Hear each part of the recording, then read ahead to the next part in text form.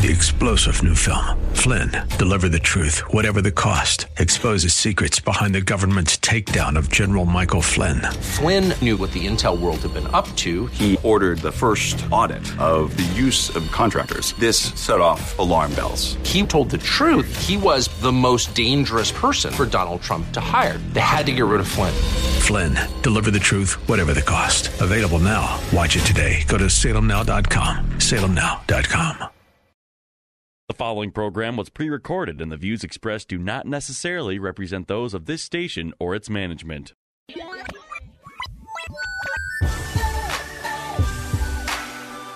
Perspective, teaching, conversation. This is Isaiah 61. Over the next half hour, you'll hear why the Lord provided those verses and how they can be used in witnessing, in the church, and in daily life as God's children. Now, here's your host of Isaiah 61, from Spirit of the Lord Church in North Minneapolis, Pastor Joe Sutton. Hey, good afternoon, everyone. This is Pastor Joe Sutton from Spirit of the Lord Church. And I just want to welcome you once again to our radio program. Have an announcement to make before we get started. And I just want to remind everyone that tomorrow at Urban Refuge Church, 5501 Chicago Avenue South, we will be having a joint service, meaning all us Northsiders and everybody else are packing up, and we're going over to 55th in Chicago, and we're going to worship with the Urban Refuge. And this is like our fourth year having a joint service centered around Martin Luther King weekend. And so we've kind of grown so big that we've outgrown our church. So we have to always do it at Urban Refuge, which is always a pleasure. They're great hosts, great ministry. Love Pastor Andy Gray very much and his staff. My main man, Chad. And so if you come over, the service starts at 10:15, and there's going to be a pot blessing afterwards. And so we'll probably be around there till 1:30, and enjoying a meal together, just talking, sharing comments and things together. I know last year I met a lady who actually protested and went over the Selma Bridge. She was in Selma and went over the Birmingham Bridge. And, she was a young girl, a college student, young white college student who went over there, and we had a great conversation.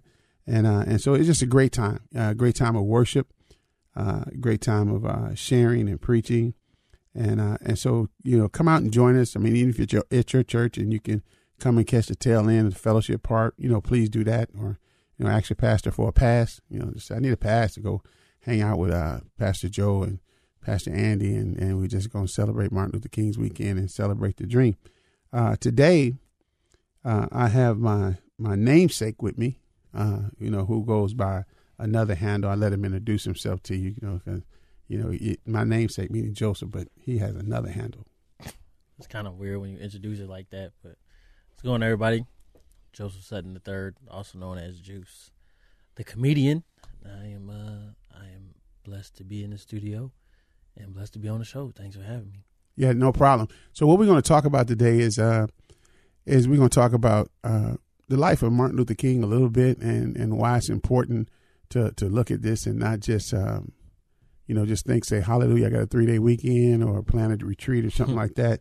As we tend to do with most days, they get there, and not only is it a day is important for for African Americans, but it's just a day important for our nation, because it was a turn in our nation's mentality on how we treat those that are the lesser, numbers in there, what I mean? And so we had a majority culture, and you have minority cultures, and, and how we treat, and we still have that battle in our culture today, how we view people who are, immigrants or who are over there and coming through. And I think Dr. Martin Luther King life speaks a lot. It goes beyond, to me, it goes beyond civil rights, as being born during that time. And I'm just going to share a little bit, and then I'll give Juice an opportunity just to share some of his insights about Dr. Martin Luther King. But I was in second grade when Dr. Martin Luther King was killed, and I remember just watching news clips of him, and I had to watch them because my parents were just enthralled with it, and they were always watching it and keeping track of it because they grew up in the South, and they left the South because of the oppression of the South. They left and came up north, where there were better opportunities and where they can work hard and get rewarded If you ever listen to my show, you know, my dad, he got out of the military and came to Chicago, and we lived on the west side for a while. Then I became a south sider, and my mother's still in the same house to this day. But, you know, he came and, you know, he opened up a little corner tavern, and then he opened up a gas station. And you know, he just could work hard and make money, what he couldn't do in the South. And so, and we watched those clips, and I couldn't feel their excitement. For them having come from the South, they were excited to see the changes and things that were happening across the country. And I just knew my parents was happy, so I was happy. You know, I just like to listen to this guy talk. You know what I mean? We didn't go to church, so that was about the closest thing to church I got, was watching clips of Dr. Martin Luther King. But the day he was assassinated, the community went up in an uproar. All over the nation went in an uproar. And I remember sitting, you know, I grew up in Catholic school, so, of course, all our nuns were white, all our priests were white, and people just hated white people. I mean, it didn't pay to be white in a black neighborhood anywhere around on that day. And I remember bricks coming through the window, you know, busting the windows, and then you know, and everybody got scared, and we were huddled out of the classroom, so, you know, we wouldn't get hit with glass. But they only broke like 2 windows before the leaders of the mob calmed them down and told them to leave the school and the church alone, and they went after other businesses and institutions, and that spoke to the church's reputation in the community of always being there for the community, you know, healing the community and offering things. It was always a safe place. You know, it sat right on the middle of 2 gang territories, but, you know, it was off limits. You know, you can go there and enjoy and play basketball or watch movies or roller skate and not be intimidated by what was going on. And so, but I remember walking home scared because people were running all around, driving crazy, you know, burning cars. And, you know, for somebody in 2nd grade, you know, that's just like, you know, that's like, wow, what's going on? And I remember watching them loot stores, tearing down burglar bars, and it just was anarchy. You know, my cousins and them coming by with all kind of new clothes, and what they done broken warehouses and meat and everything, with in grocery stores. It is just wow. It just was a wild time. And I didn't really understand the impact of it, but I could see the hurt in the adults around me, in their eyes, the hurt that was in their eyes, that was there. And I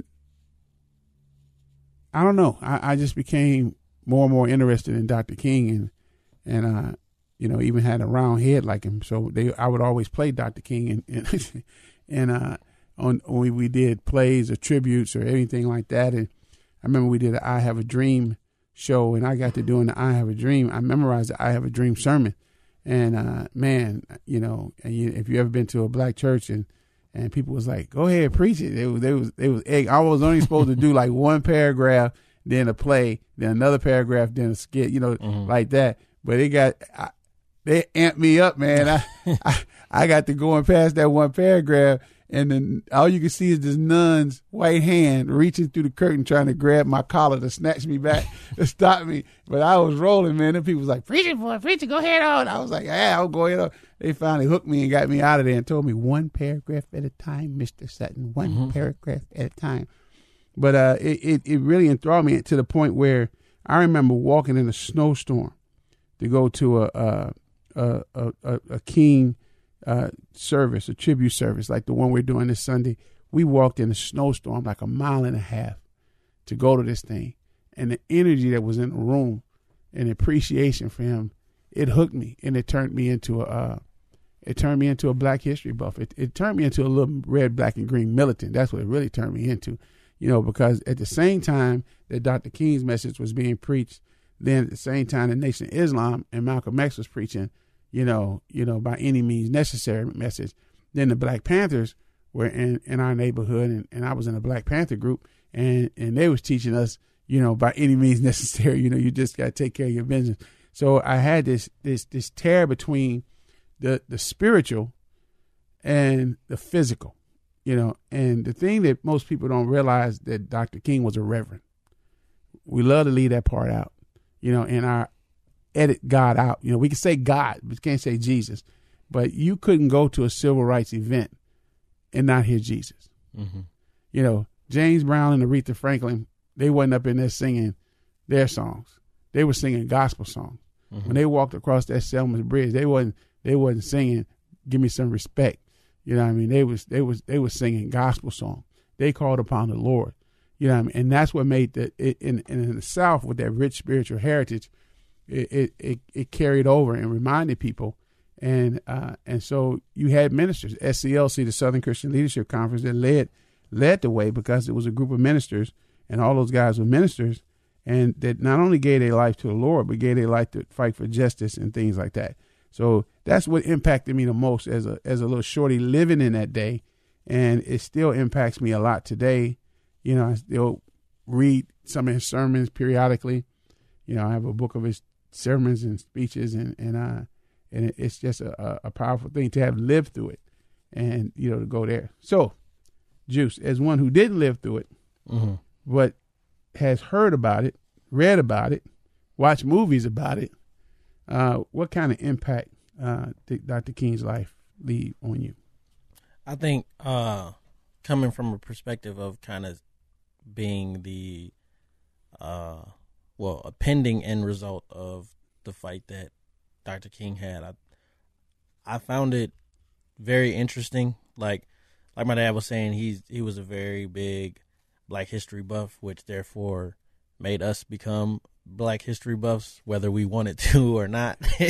And so, like, reading all these stories and just seeing these surreal moments in history, seeing Dr. King's life was kind of surreal for me, especially as the older I got. The younger I was, I didn't really understand it, didn't really care for it, because it's just like, okay, there's this guy, he did all these things, cool. But the older I got, the more I started to see the world from a different perspective. I started to realize how much impact Dr. King had, especially as a Christian leader, because, yeah, like you were saying, people forget that he was a Reverend Dr. Martin Luther King, and just seeing that someone who can create such a huge impact, a huge ripple in the world as it was back then, but kept it Christ-centered, was an encouragement to me when I became serious about my faith. And like with what I do, which is like stand-up comedy, is like he was in a worldly perspective. He was fighting for civil rights, but everyone knew his main center revolved around Christ. Everyone knew that he was speaking civil rights, but from like a biblical perspective. And so that kind of rang for me the older I got, was because it's like, with what I do, like I can come from a biblical perspective and still be impactful, just in a different way. And so being able to see the change in history that he made as a Christian was like crazy to me, because it's like you see these different people, you see these different leaders, but like Dr. King was like one of those people that you knew was like, yes, that man he's a man of faith. Like everywhere he went, everywhere he spoke, Jesus was being spoken. When he was at the White House in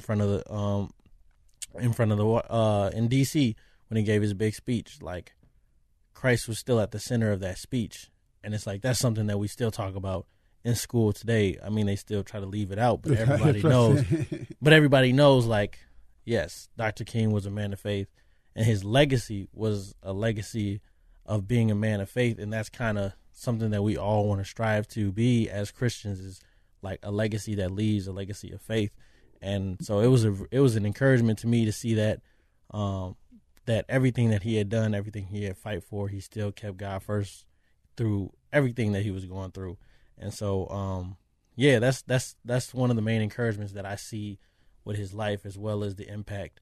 I mean, we still got a ways to go, but the fact that how far we've come so far is just incredible. And seeing that this guy who placed God above all things kind of was kind of one of the forerunners of that movement.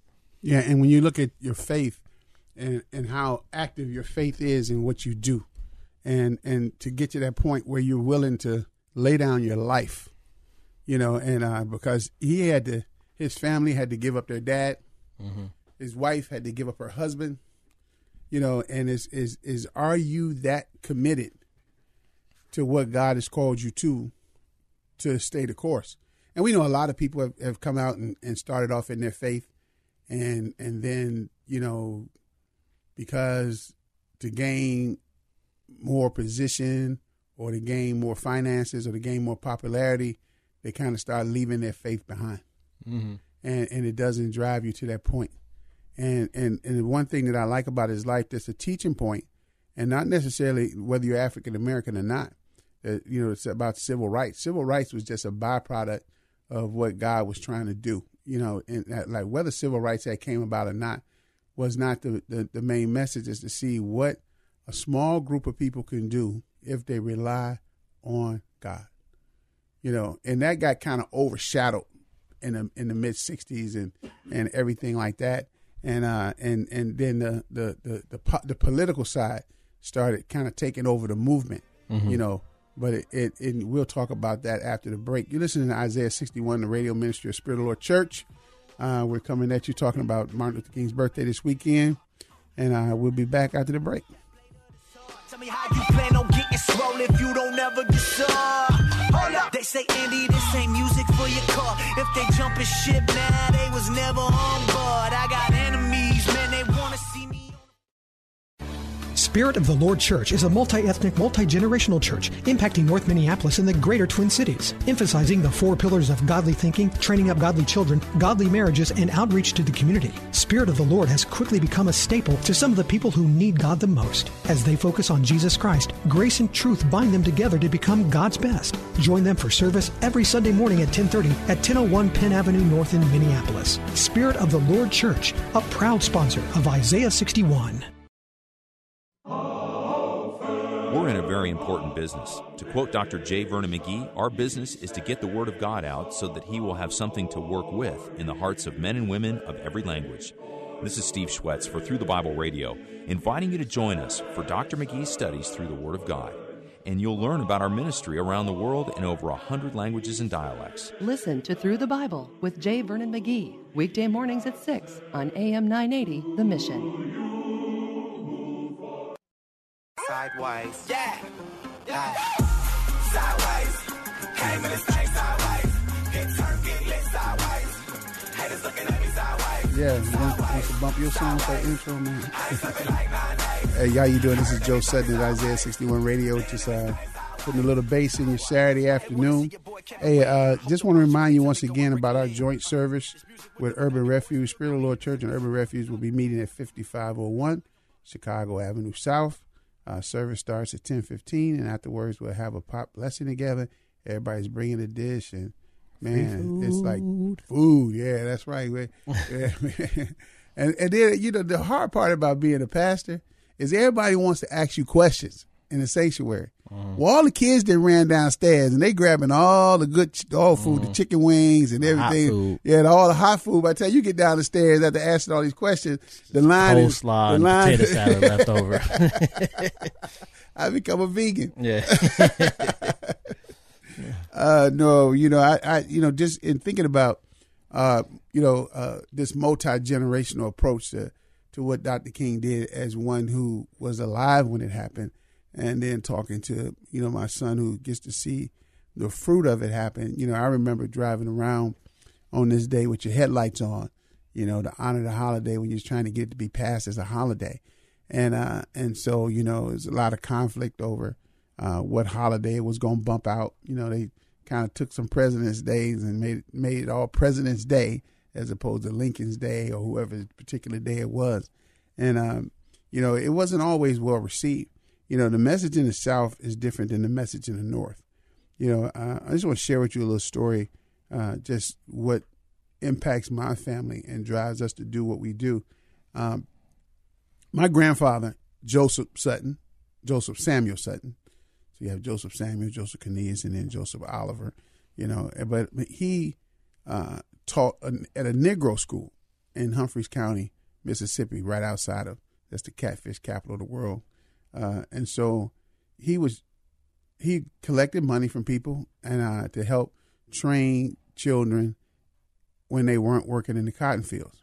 Most of them were on sharecropping, sophisticated slavery / plantations, and they couldn't get education, so he brought education to them. And, you know, he taught them such things as canning and cooking and woodworking and things like that. And then he also taught them math, reading, and writing. And so the school became so popular that my grandfather started sending people off to colleges. The only college you can go to back then was a black college. So he started sending them off to historically black colleges like Tougaloo, Alcorn State, Florida A&M. And then so he ended up becoming the first black principal in Jackson, Mississippi at Brinkley High School. And one of the things that we've always done as a family is that we've always made education our point. And not education for us, because we don't have a problem with education. You know what I mean? But we make sure that we educate those around us that don't have the same access to that. That's what my grandfather did. My father didn't do that. My father went into the other kind of spiritual life. He went into the beer, wine, and spirit life. And I came back to the spiritual life, and that's why we run the program that we run, 3 Deep, and we go there and helping kids understand the benefit of education, exercise, and purpose. That's a goal of our family. That's what God has called us to, and that's what we do. And when I look at the life of Dr. Martin Luther King and how he has helped that, because he's given us access that we're no longer limited in the colleges that we go to. But I'll be honest with you, I just wish that every African American would go to a historically black college university. That's just my personal opinion. And so, but not my son's. He didn't go to one. We'll talk about that later. And so getting there, but when you look at your future, Juice, and you look at your future and what you plan on doing, not just through comedy, but how you serve, how can you keep King's dream alive? I think, like you were saying, it all goes back to service, and just being well informed, well educated as well, as far as what that belief system was, especially from a Christian perspective. And one of my biggest things, and one thing that I always pray about, is to always keep God at the center of everything that I do, no matter what atmosphere I'm in, no matter wherever I go, like with what I do in life, I want to always keep God at the center and never have it stray away from that. And I feel like that's like one of the things that I've learned a lot from Dr. King is, like I was saying before, is his ability to keep his faith at the center of everything he did, no matter how big the limelight got, no matter how many interviews or TV programs he was on, it was always about God. And that's kind of, I want to be a living testimony of that, of not only keeping Dr. King's dream alive, but God's purpose in me alive by always keeping God at the center of everything that I do. And so when people see me or see, no matter where this career goes or wherever I go in life, people be like, he didn't do that on his own. He's a man of faith. And so that's kind of how I want my legacy to be remembered, is a man of faith who just so happened to be a comedian or whatever. Well, I noticed that most of it, you just did a show at Roseville Baptist. Yep. Now, Roseville Baptist is not in the hood. Not right? at all. Okay. And you had a mixed multitude there. I mean, it was blacks and whites and browns dwelling together, coming together to laugh, and to laugh. And part of his dream was to see us be able to come together. And so I enjoy that in what you do, your ability to bring people of different hues together and to enjoy life and to get there. And that's part of his dream. Because back then you couldn't mix. You couldn't even shop together. You couldn't do anything together. You just couldn't do it. You know what I mean? And so seeing you do that, it's refreshing to me. You know what I mean? It's kind of worth, almost worth going to Northwestern. But any closing comments as we wind down this show? Like going back to what you were saying. So the tour that we're on is the Brotherly Love Comedy Tour, and that's kind of our our mission is to unite people of all cultures to come together and laugh as one. And we're all a body of Christ, even though we got different colors. We all got different parts of our body. But, yeah, so that's what we do. And, yeah, it is an honor to Dr. Martin Luther King. Once again, thanks for having me on the show.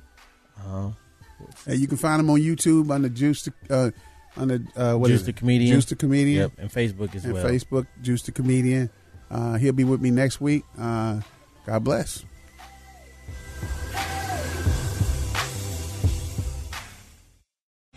Three-star General Michael J. Flynn, head of the Pentagon Intelligence Agency, knew all the government's dirty secrets. He was one of the most respected generals in the military. Flynn knew what the intel world had been up to. He understood its funding. He ordered the first audit of the use of contractors. This set off alarm bells. The explosive new documentary, Flynn, Deliver the Truth, Whatever the Cost, uncovers the facts behind this scandal. Flynn told the truth. He was the most dangerous person for Donald Trump to hire. I find out the worst enemy that I'm going to face in my life is right here in America. They took my assessment and they wanted me to change it. And I was like, I'm not changing it. They had to get rid of Flynn. With in-depth interviews, archival footage, and never-before-seen personal records of the man behind the headlines. I just felt like I was drowning. Flynn, Deliver the Truth, Whatever the Cost. Available now. Watch it today. Go to salemnow.com. salemnow.com.